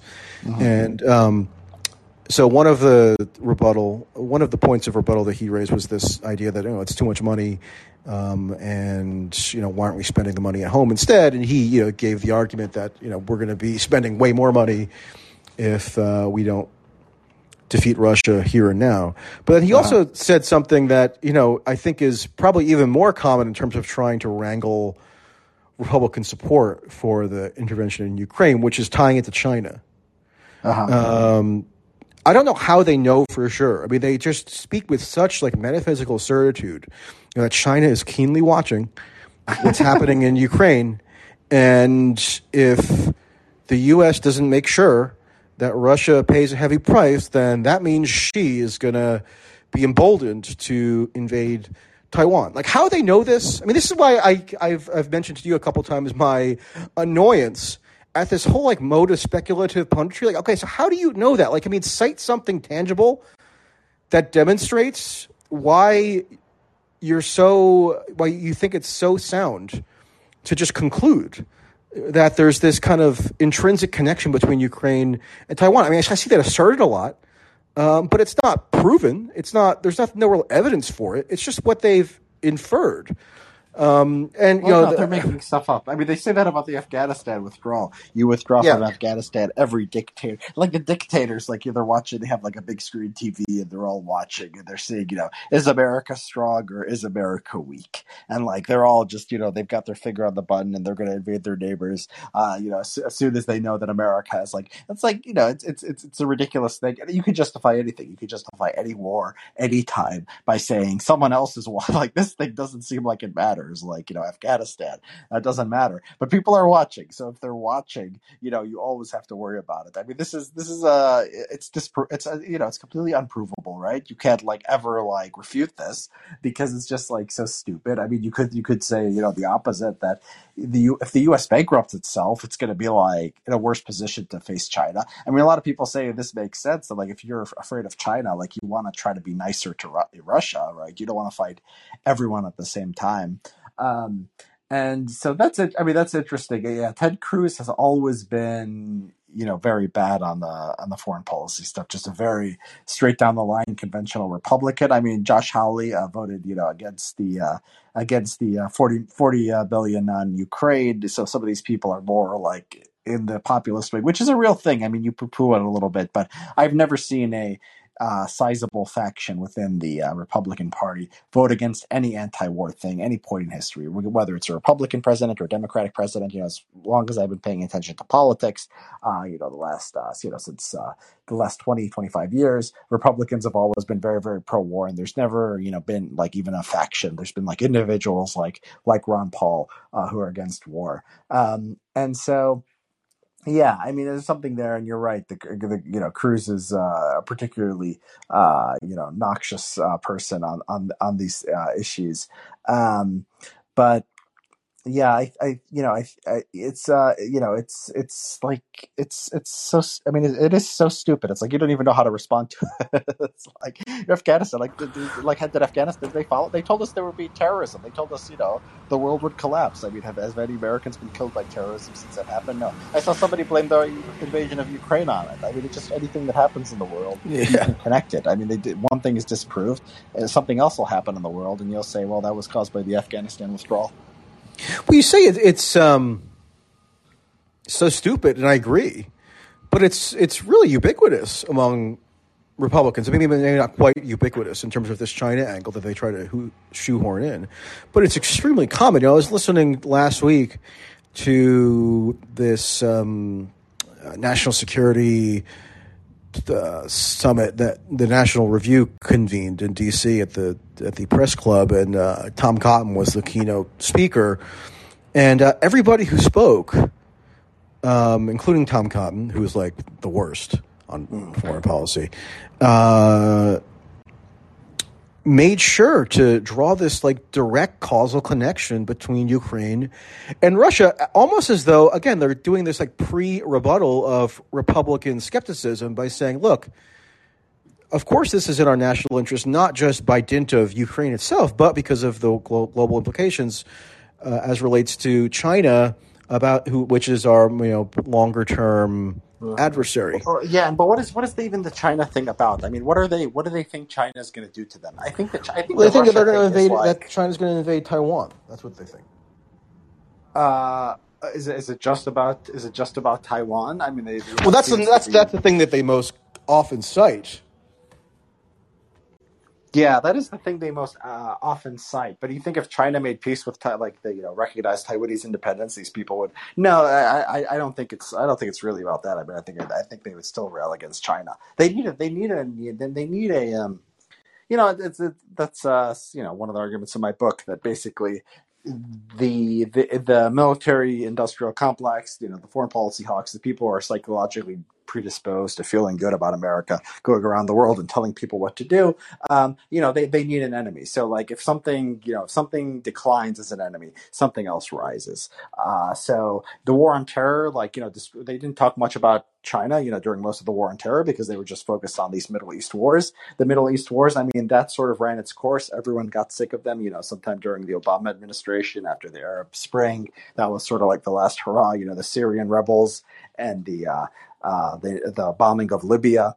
And then so like it didn't be nobody wanted to hear that, like nobody, especially conservative, Democrats either, but nobody wanted to hear about like a land war in the Middle East, a war with Iran, even though some people on the Republican side still wanted that. They wanted that in the Trump administration. And so like what else was there? Okay, like Russia, I think it was like, because the Democrats were so anti-Russia, the Republicans maybe were not as anti-Russia as they might be, but it was still there. People like Ted Cruz still hated Russia before the Ukrainian invasion. But basically, China had to fill that role, right? It was just sort of minding its own business. It was growing economically. It became strong, and then it became like, oh my God, like there's this big, giant thing that's gonna, that has by some measures the biggest economy in the world now, and like. I don't know like what China could do to like not seem aggressive in international affairs. I mean, besides that, look, the Taiwan issue is something that's China doesn't consider it a foreign issue. I mean, they consider it part of China. We basically, said we have a one China policy. We don't have an official relation with Taiwan, so we love Taiwan so much. Why don't we like have an embassy in Taiwan and recognize them as a country? We don't that when Nixon and then Carter opened up to China, the understanding was that China would eventually absorb Taiwan and it wouldn't matter to the United States. And like we were willing to live with that, right? So the China thing is itself interesting because there's just a need in our politics for an enemy, and that's put on the back burner a little bit now that Russia is uniting everyone. But if this Russia thing ever ends, probably won't. I mean, they'll hate Russia forever. But China will just rise. Like it's like China. Like people are not talking about China actually that much, but it's like a seesaw. Like one goes down, the other has to be threat inflated. That's just how it works. Yeah. Well, I mean, I just think it's a clear tactic that's being employed by Republicans who are observing this small but potentially growing segment of the party that is skeptical toward intervention in Ukraine by claiming that it's, again, intrinsically tied to China because they can more easily, I guess, now demonize China by just calling it the Chinese Communist Party and, blaming China for everything. You say that obviously there is this official policy of strategic ambiguity, as it's called, vis-a-vis Taiwan and China. But on the other hand, the U.S. is ramping up weaponry shipments to Taiwan and, almost micromanaging what weapon systems they acquire. I mean, I was reading something recently about how there are factions of the Chinese or the Taiwanese security establishment that are sort of annoyed with the U.S. because certain weapon systems are not being authorized for shipment. So, we're in a phase where, I mean, I don't know how much longer the strategic ambiguity conceit can be maintained if we're arming Taiwan for the express purpose of supposedly fortifying their defense against a potential invasion from China. Yeah, I think you're right, and it's gonna if Taiwan ever blows up, it's gonna be like the Russia thing, the Russia and Ukraine thing. People were saying, why did Putin do this now? There was no reason, like there was nothing happening on NATO, and when people say that, that they haven't been paying that close attention. People like us who pay close attention, we know that a lot's been happening in the last few years. The U.S. Building up the alliance with Ukraine. It's like that with China. I mean, people are not paying attention at all what's going on with Taiwan. If one day it blows up and there's a war, we'll be just as crazy. I think we won't be just as crazy. I think the fact that Ukraine is in Europe, and I think it's white people, white villains, and white victims. I think that's like it's not gonna. It'll never be like Ukraine. It'll be like a 50% Ukraine thing. But people will be surprised. People who don't pay attention as closely as us, but like pay attention enough to know that like something blew up in East Asia. Those people are going to say it came out of nowhere and it's just Chinese aggression. And you're right. I mean, you have to pay attention to what's going on now to sort of know the context if and when it does happen. Yeah. All right, let's go to some callers here. Andrew. Oh no, Richard, you've got to select the callers because you technically started. Okay, Andrew. Let me see. Take next. Okay, I'll push that. All right, Andrew. You able to hear me? Yeah. Yes, we hear you. Great. Okay, so I just want to make the point that I'm very strongly of the opinion that Bernie Sanders is not an anti-imperialist. I've seen a lot of his supporters basically comment that this is a good vote because it's an anti-imperialist vote. It's stopping Russia from being an imperialist. And so, Bernie's actually right on, not only is he right on this, but it is anti-imperialist. And I'm sorry, I've had experience not only following Bernie. I was heavily involved in the student organization at my university, and I was helping run it for the Bernie Sanders, not officially affiliated with the campaign, but this student organization. And we had tons of students, and I knew the people that were involved with the campaign in 2016 at that grassroots level. And even then, a large portion of them really didn't care about foreign policy. They were very focused on domestic issues. And in the 2016 campaign, Bernie was running as more of like a Teddy Roosevelt figure, where he was running around saying, break up the big banks, we need healthcare as a right.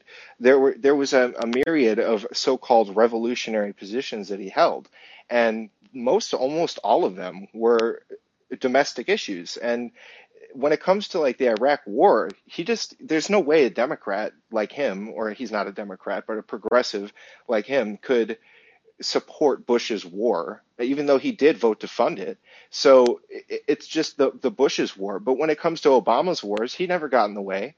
And when it came to Syria and the Pentagon and the CIA funding two different factions that are killing each other with taxpayer money in Syria, and spending hundreds of millions of dollars to train 14 people while Americans don't have health care, which supposedly Bernie Sanders cares about. He didn't have anything to say about that. He didn't have any objections in his capacity as an elected representative. And when it comes to NATO, so this is the past. And again, those people didn't care. The people that I was working with, it was a small sliver of people that even cared or knew about these things. Frankly, most people just didn't even know about it because of how hard it is to even learn about some of this stuff. And so you look at that's the past. You look towards more of the present, and Bernie Sanders supports NATO. He's a supporter of NATO. There's no way you can deny that. No one can deny that. He wouldn't deny that. And that's imperialist. If imperialism and anti-imperialism mean anything, how can you support NATO? And wouldn't anti-imperialism, if that means supporting NATO, mean then you support when China invades Taiwan? If they do so, then we have to go to war on behalf of the sovereignty of the democracy of Taiwan. How is it any different than the so-called sovereign democracy of Ukraine? It's the exact same thing. And if that's what anti-imperialism leads to, then that's what use is the term? Because it's just complete adherence to the U.S. national foreign policy and the hegemony, which is about hegemony, which you don't get in the way of as a politician. So Bernie knows that, and he's always tried a careful line, and he's not an anti-imperialist, or the term means nothing in my opinion. And in the future, it's going to be proven right. I believe that if China moves on Taiwan, you'll see Bernie in the squad, and AOC, who just gets her orders from Pelosi and it basically has the same instincts, which she thinks she can get away with this because her supporters don't care. Yeah, I mean, I get that argument a lot, and I think most of the time it's from people who actually don't consider themselves to be anti-imperialists. I don't actually use that term myself, at least to describe my own views, because I think it's not particularly, illuminating as to what it even necessarily means. But yeah, they'll make the argument that actually the true anti-imperialist thing right now is to support the U.S. war effort, to support however many billion dollars are requested to fund the provision of weaponry and to use ever more sophisticated, intelligence sharing methods to facilitate combat operations in Ukraine. The whole litany of actions that the U.S. is taking in the war. That's anti-imperialist because Russia is the imperial power here, and beating them back is what every true anti-imperialist should do. I mean, it's funny because that would come as news to, for example, Jeremy Corbyn, who I think actually does proudly identify as a anti-imperialist and has been consistent about that through his entire career, and he has the opposite view on this issue. And it's funny because so actually Bernie, when he did go against the grain on something of significance, he first got into the House in 1991. He voted against the Gulf War. And what was the impetus for the Gulf War, at least nominally? It was that, Saddam Hussein had invaded Kuwait. I mean, was Saddam Hussein the imperial power there? I mean, arguably, but apparently that rationale wasn't persuasive enough for Bernie to cast a so-called anti-imperialist vote in that context by, approving the war. Because, it's sort of a ridiculous justification, and it's so contingent that it really makes no sense when you extrapolate it out into some kind of universal principle. May I ask, who's the anti-imperialist power in Somalia right now? I mean, is it also anti-imperialist Sure, that Bernie there's a war. Sanders is being completely quiet and letting his good friend Joe Biden get away with reversing what Trump actually got right?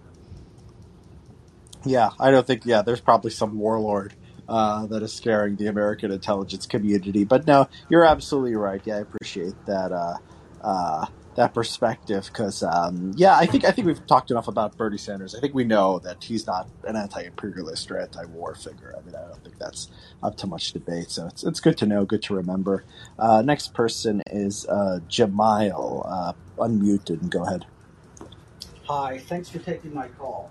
Sure.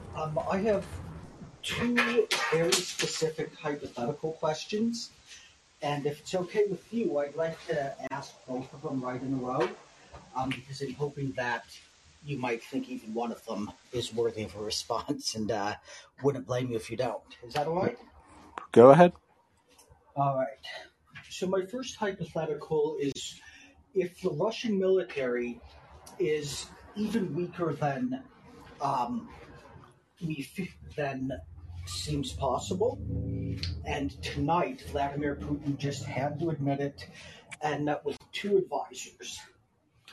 One of them was Jesus Christ himself, and he suggested the best plan the most moral plan that was possible, and said, just withdraw entirely from the Ukraine, leave their territory entirely, as long as you can, as Zelensky signs a 50-year lease for the Sevastopol Black Sea, for the Odessa Navy base at market rates, at above market rates. That's the one thing they got to agree to. And his other advisor is Smeagol, and he says, you have to drop a nuke on your way out or they will follow you. Come up with one plan where you nuke a city now and there's lots of casualties immediately, and another where you nuke farmland and there's low casualties immediately, but a famine later. Then call Zelensky and tell him he has to pick one or you'll do both.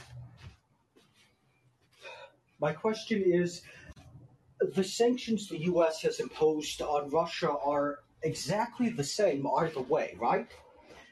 If Biden tried to say, we will use sanctions as an incentive for you to choose the plan that doesn't involve nuclear weapons, would that be a violation of U.S. law? The second hypothetical is... No, it wouldn't be a violation. I mean, they can use sanctions how they want, so the president has a lot of discretion here.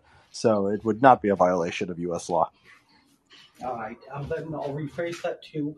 Is that something that has anyone in the U.S. government proposed using sanctions as a threat to actually try and get Russia to do anything specific? And the second hypothetical, which is a little bit shorter, if Vladimir Putin decided to go with the Jesus plan because Smeagol wasn't wearing a mask, and the Ukrainian military called us a couple of weeks later and said, please deliver $2 billion of the military aid to people we've struck a business deal with, half to Rudy Giuliani and half to Hunter Biden.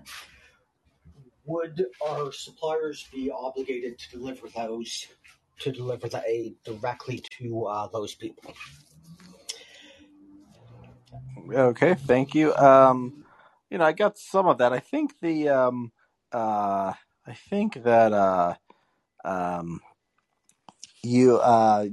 sanctions thing. Yes, I've written about sanctions. I have a Newsweek article on sanctions. They generally don't work. I mean, they're unlikely to work in this case in particular. I mean, basically because when countries are going to prioritize their own, their national security concerns and stuff that they find vital over the economics. There's nothing to force them to care about, the GDP of their country. Now, in Russia's case, it's very interesting. I'm not an expert in the economics of this, but it's basically the economic pain has not been nearly as bad as we were promised.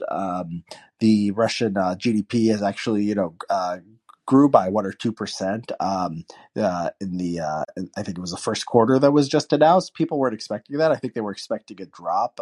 Somebody can correct me if I'm wrong. And the estimates for Ukraine are just disastrous. And so it's not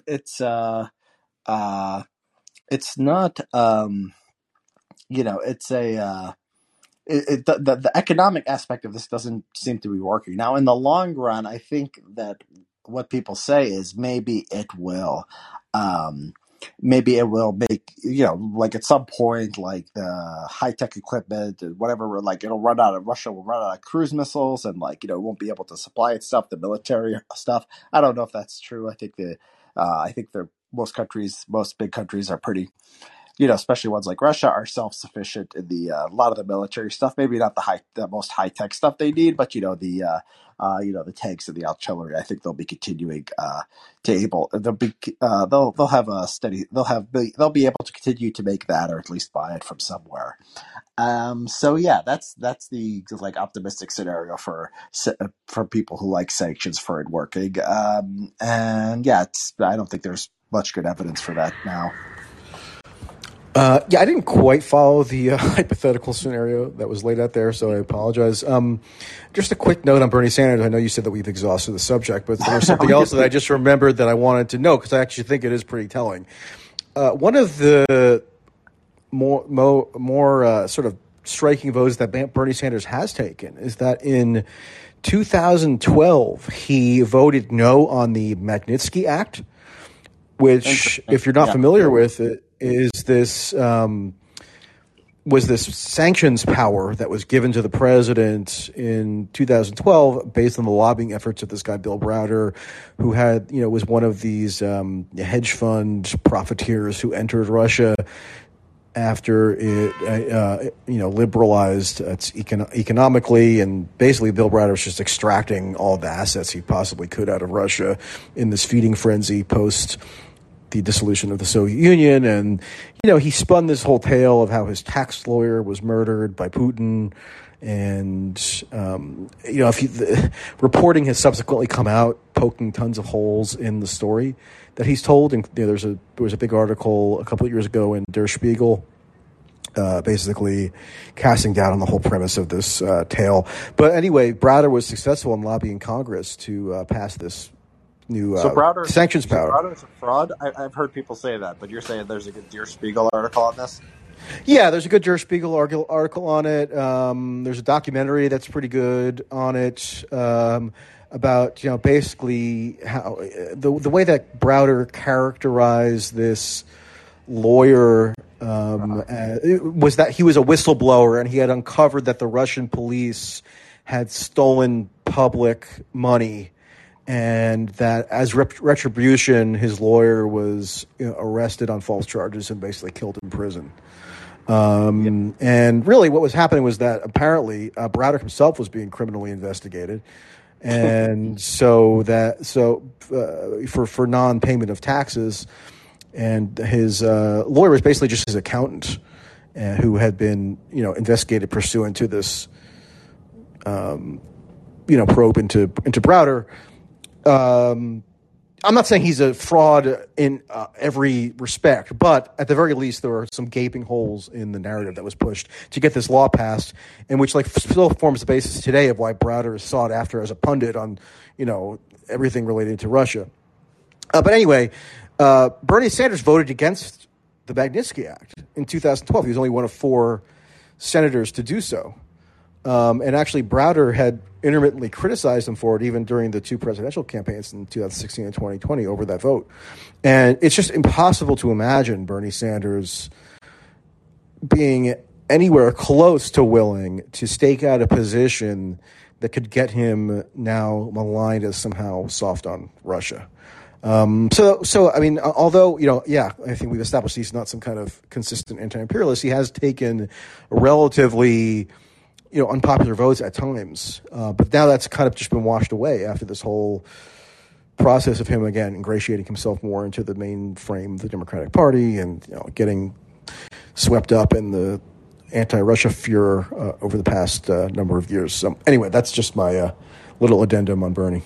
Yeah, Russia. I mean, the view of Russia and the Democratic Party certainly shifted. It's hard not to be very anti-Russia. I think for 2016, for the they basically blame Putin for Trump, and then that's just Putin became their bête noire. I mean, it's not the Obama era anymore where you can have a little bit of a different opinion.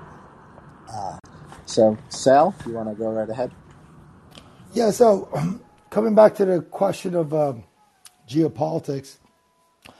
Right now, the Blinken Biden administration, they're basically trying to push India, and they're trying to browbeat them into joining a camp. And more than 80% of the world has decided not to be on that side. India suffered more than 2 centuries of humiliation, to quote Jaishankar, their foreign policy the head of their foreign policy. He's like, China had 1 century of humiliation. India had more than 2 centuries of humiliation. Is there a chance, in your both opinions, of India joining the camp of Russia plus China plus now India?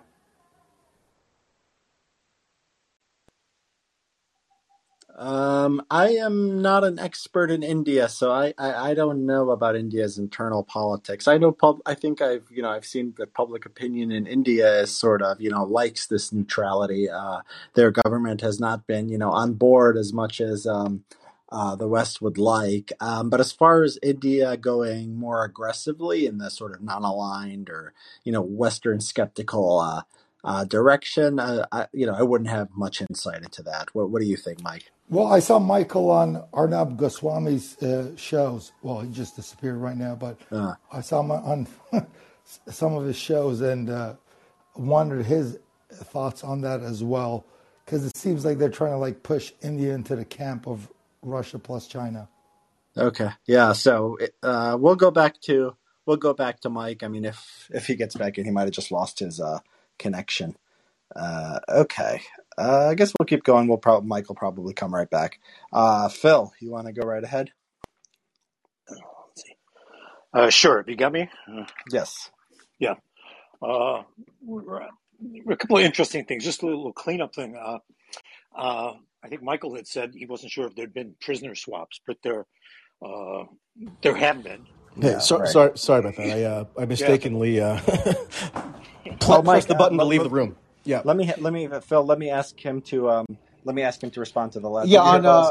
I heard the India related question. Again, I'm not an expert on India either. It's one of these countries that is just so overwhelming to even begin to be able to apprehend with any intelligence. But I will say that my thought on the position of India throughout all this is that its refusal to abide these U.S. injunctions to more vociferously denounce Russia, and even bucking the U.S. outright by forging new deals for oil importation with Russia since the war began.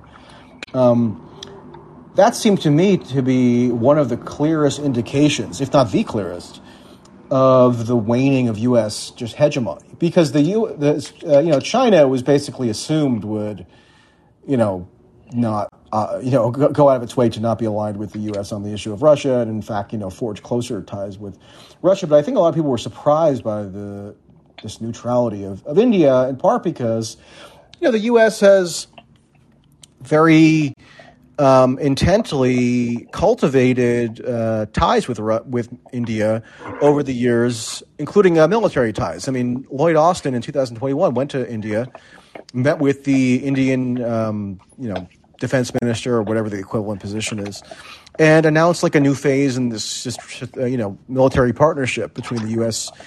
and India. And, a lot of people thought that because Modi was more, of a neoliberal bent or whatever, and that he was going to be pro-America, at least in terms of marketization and such of the Indian economy. But, none of that has resulted in them aligning with the U.S. in terms of foreign policy priorities, which, I got to think, and of course it's a counterfactual, but I got to think if the U.S. maintained the same kind of unbreakable hegemony as it has in the past, that it could probably browbeat India into joining with its position. But now it's because it's weakened, it can't.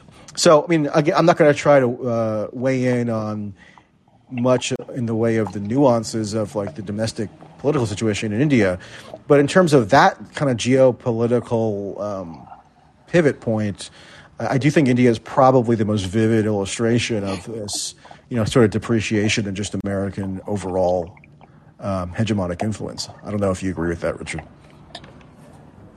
Yeah, it's interesting. Yeah, India is, just such an important country in its own right. So, like, whether it is, slightly tilted towards the West or not so tilted towards the West is going to matter a lot. It's still a poor country, but you assume that it's going to, it's got 1 billion people. Its population is actually growing. I think has it passed China, or it will pass China in population. It's very close. Yeah, and it's not as hasn't grown as fast as China.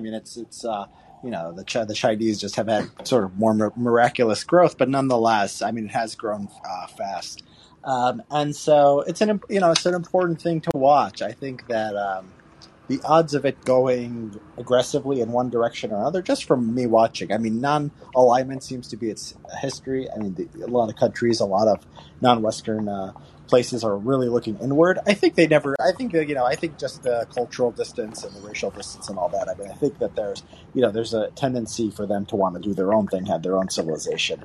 And I'd be surprised if they tilted either in the pro-Western direction or the anti-Western direction. But who knows? Again, I know little about India.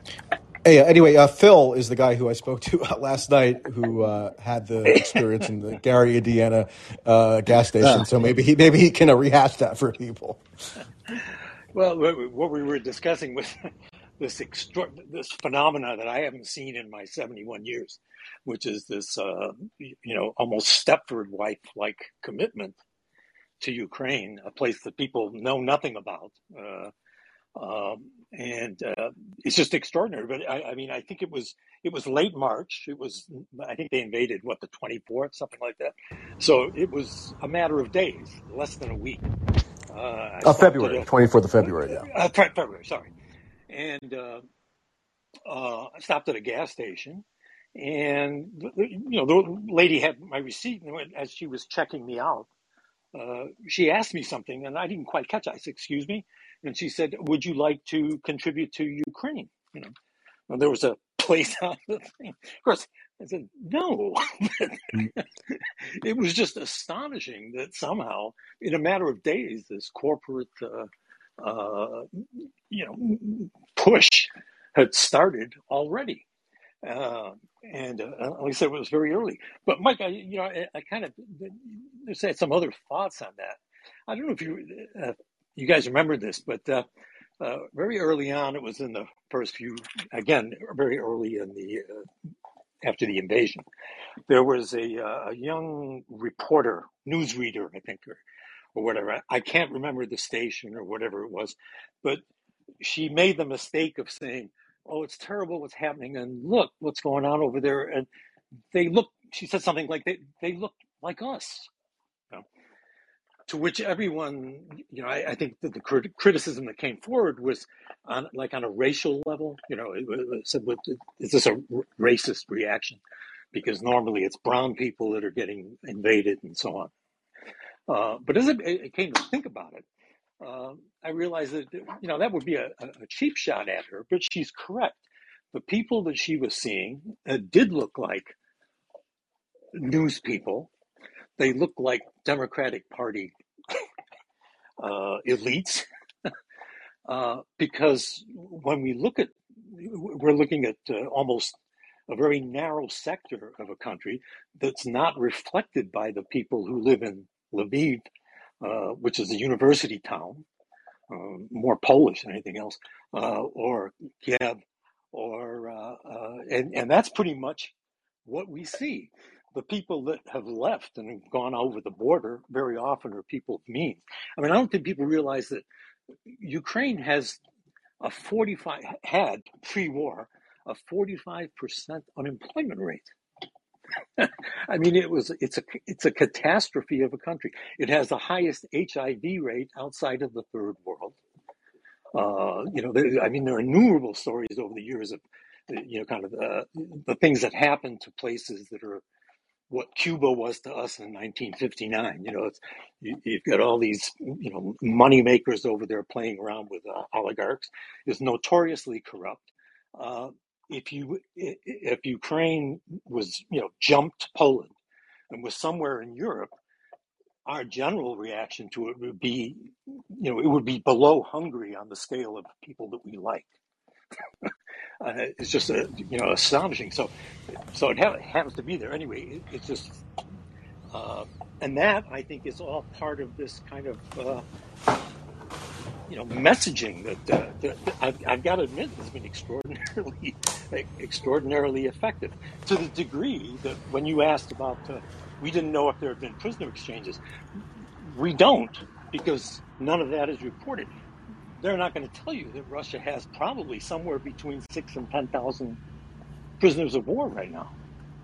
I mean, they just got 2,000 out of this place, 2,000 plus.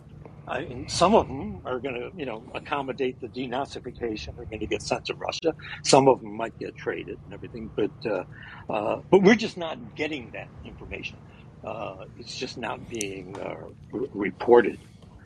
Well, first of all, the unemployment statistic that you cited would have been shocking to me if it were true. Maybe you have different data than I do, but I just pulled up the World Bank and it says 2021 Ukraine unemployment rate 9%. But so I don't know. Maybe that's not right, but whatever. I take your point though, in that if Ukraine were just sort of analyzed in a vacuum, right? And I don't purport to be an expert on Ukraine. But if it were just sort of analyzed in a vacuum as to its sort of its hospitality,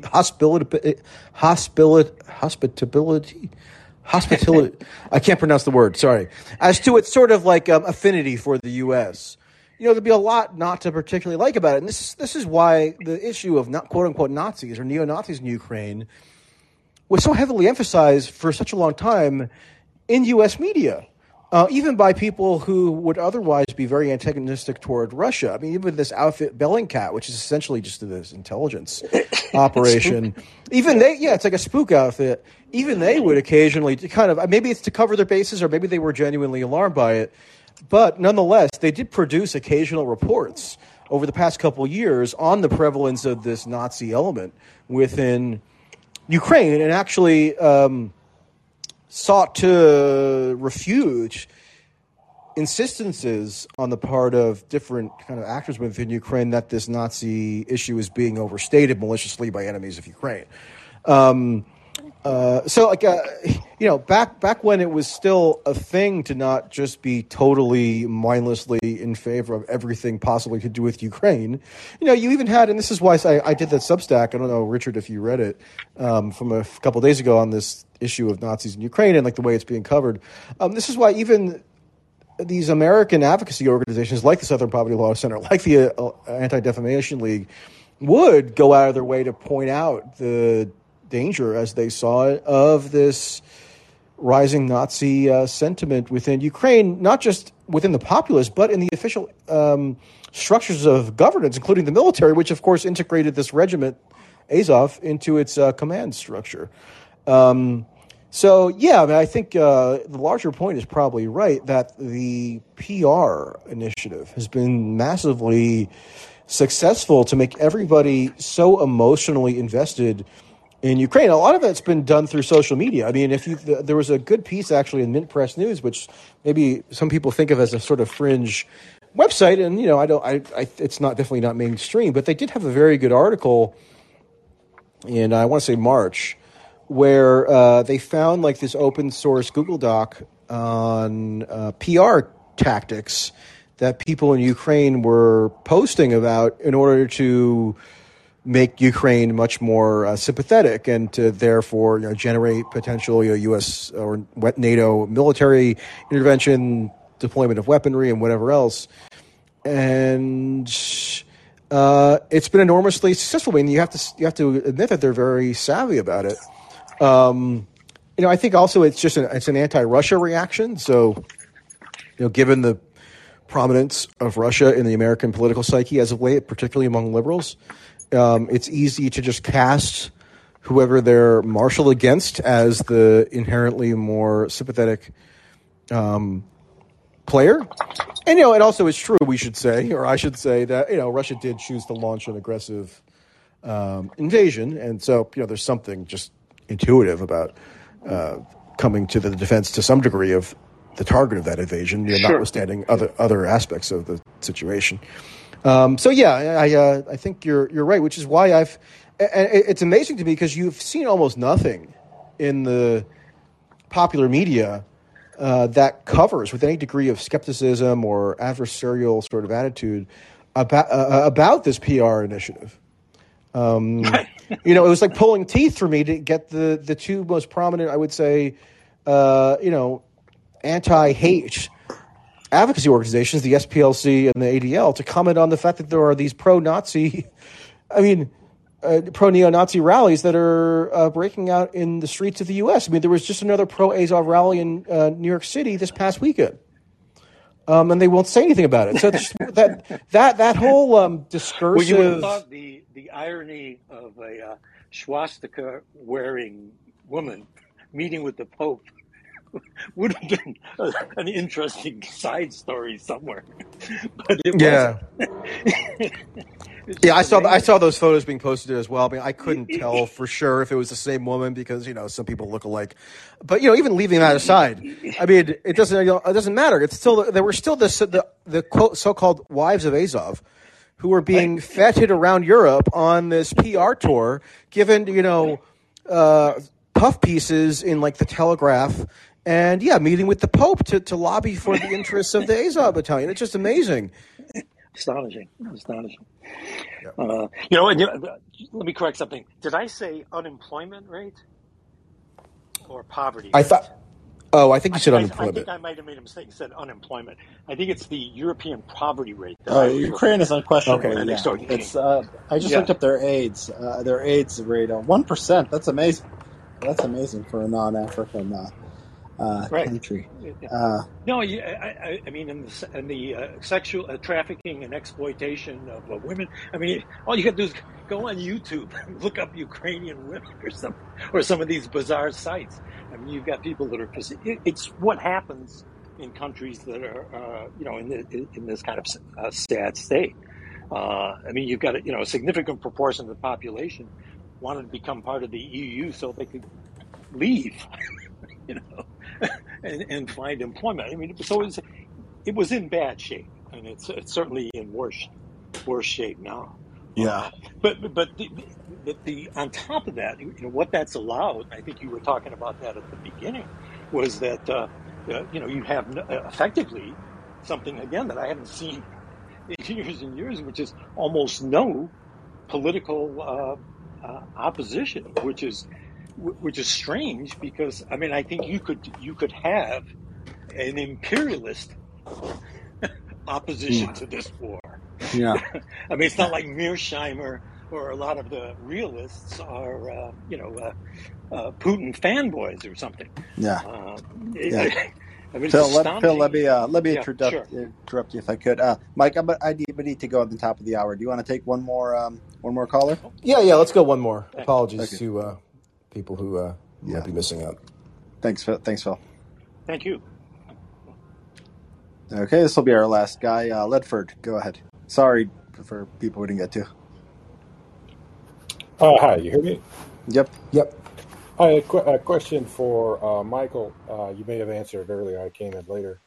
In Europe and I guess you were especially in Poland. Did you notice any concern or fear, or how much concern or fear about nuclear war, or the Russians using tactical nuclear weapons, or escalation towards that?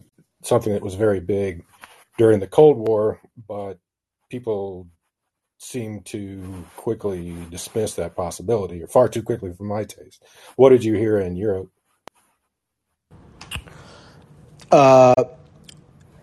To the extent that I heard anxieties expressed to me about the potential for escalation, it really wasn't specifically about nuclear war. It was this almost like quasi-domino theory that's now being promulgated. And actually, we were talking about Taiwan earlier. It is sort of a new iteration of the domino theory that, somehow if Ukraine falls, then the next domino is going to be Taiwan or something to that effect. But particularly in Poland, and I know this is also the case in like the Baltic states, there is a fairly ingrained belief, across the political spectrum, really, that Poland is itself at risk for some kind of invasion or incursion, or just to be subjugated by Russia if they're not defeated in Ukraine. And actually, you see this sort of logic now replicated amongst U.S. politicians when they discuss it. So, when I would kind of like naturally sort of press people to just articulate what it is that they were concerned about in terms of the wider ramifications of the war, it was just kind of generic anxiety as to how Poland could potentially be next. And it really wasn't so much about nuclear war per se. And again, this is anecdotal, so maybe I have an incomplete picture of what people are thinking.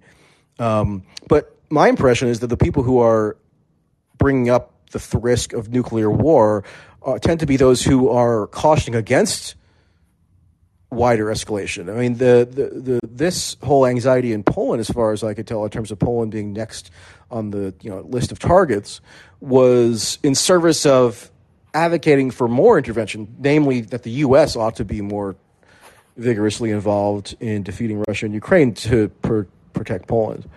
So yeah, that's my sense.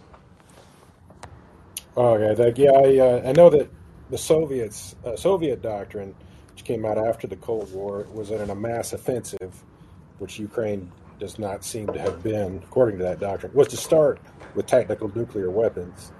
And so they have that doctrine, and of course the bombs if they want to use them. And fortunately, it doesn't look like they would do that. Then again, I didn't think they were going to invade until 2 days before they did. So that's what I worry about, the uncertainty regarding that. And I wish that people in Europe and obviously in Washington would worry about that more. Yeah, Lindsey Graham said if Russia does use a tactical nuclear weapon in Ukraine, that should be regarded as an attack on NATO, and then result in the invocation of Article 5 just because of the radiation wafting into NATO states. So yeah, I mean, there's going to be a lot of wafting if that if that happens. But anyway, all right. Well, thanks everybody thanks for tuning in again. Thanks, Richard, and we're going to continue doing this weekly. I think this is now going to be our standard time, so that's 8 p.m. Eastern on Thursdays. And we'll see you then. Okay. Thanks, everyone. Bye.